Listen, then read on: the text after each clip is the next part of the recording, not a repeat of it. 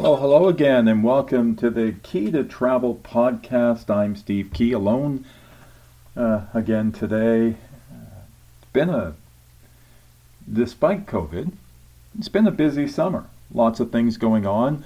Not as many opportunities to come to you with new episodes, but we do have some plans to have a few in the coming weeks to talk about some of our favorite travel issues.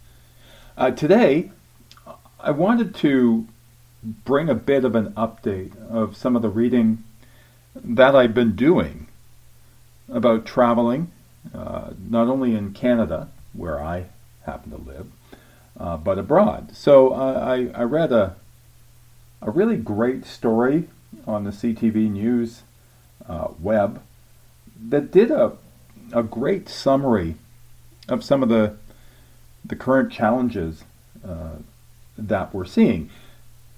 As many regions in this country move to what we call stage 3, which is slowly integrating people back into a more normal life, there are still regulations in many jurisdictions about wearing masks and being safe, and I think that that's important.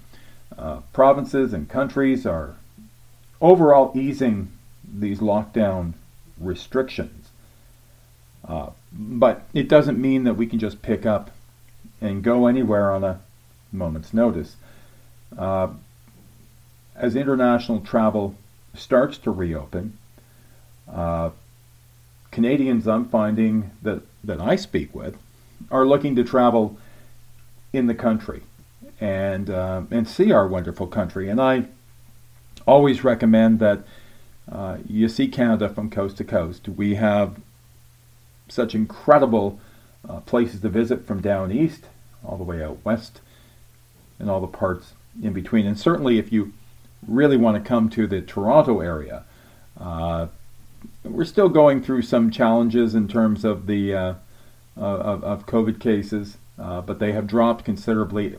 It sure is a heck of a lot better than what we're seeing south of the border.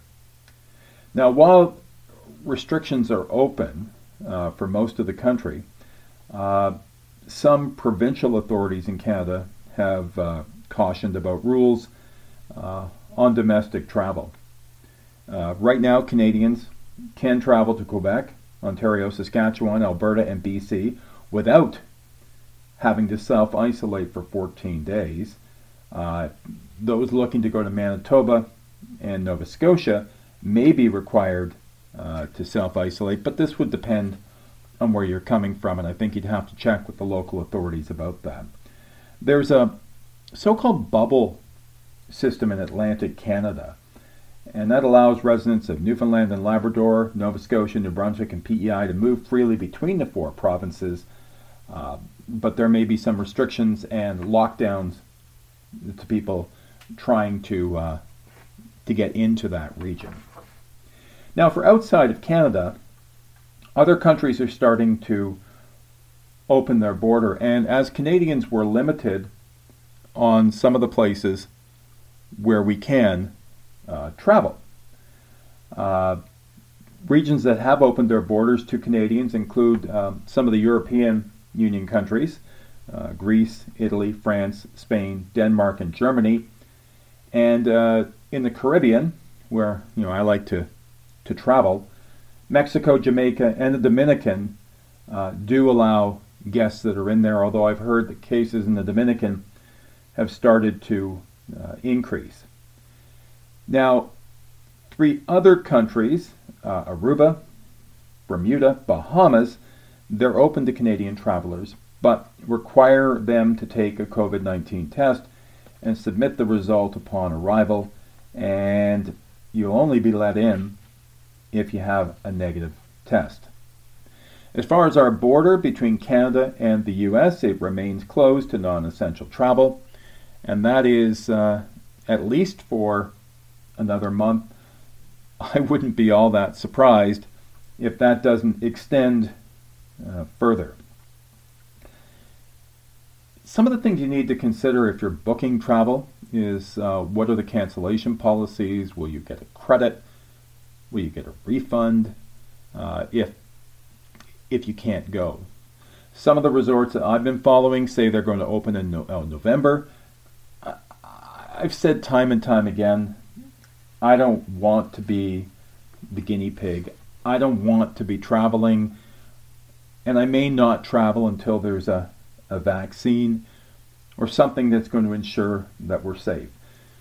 I know the airlines are committed to safety protocols and cleanliness, but 3 or 4 hours in the plane, it's too close contact. I just don't want to be in that position. Now, while they claim they have filter systems, I don't know. Also, I've been reading on a number of sites on Facebook about the resorts that have opened, especially in the Dominican. That I can use as an example. And they talk about their staff wearing masks and protocols around the buffets. I just don't see it the same. Now, maybe I'm spoiled. Yeah, sure. I've had some tremendous opportunities to travel and some tremendous experiences. I want the full experience, so I guess I'm willing to wait. I'm so fortunate that we were able to go to Costa Rica in January before this all exploded. It was a wonderful trip, and certainly having to hold on to the memories. Speaking of local travel, we are planning to go to a cottage in late August, just a weekend away, to recharge the batteries a bit. I think the biggest problem is not the ability not to travel, rather the devotion of the time and energy around work and work from home, because social isolation is a difficult thing to handle. I miss my work, folks. I miss that day-to-day collaboration and interaction, as I'm sure many of you do. I don't miss the commute. I used to commute an hour and a half each day, each way to work.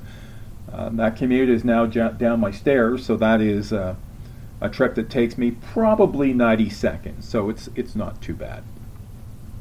But there will be a time when we can travel again. We are getting this under control in Canada and some other countries. I plead those in the United States to take this even more seriously. Work on your mask protocols. I'm going to be challenged by people that say it's only in isolated areas. Sure. But those isolated areas, people move from jurisdiction to jurisdiction. So let's all stay safe. Let's all get ready. And let's all enjoy a day someday when we can travel again all together.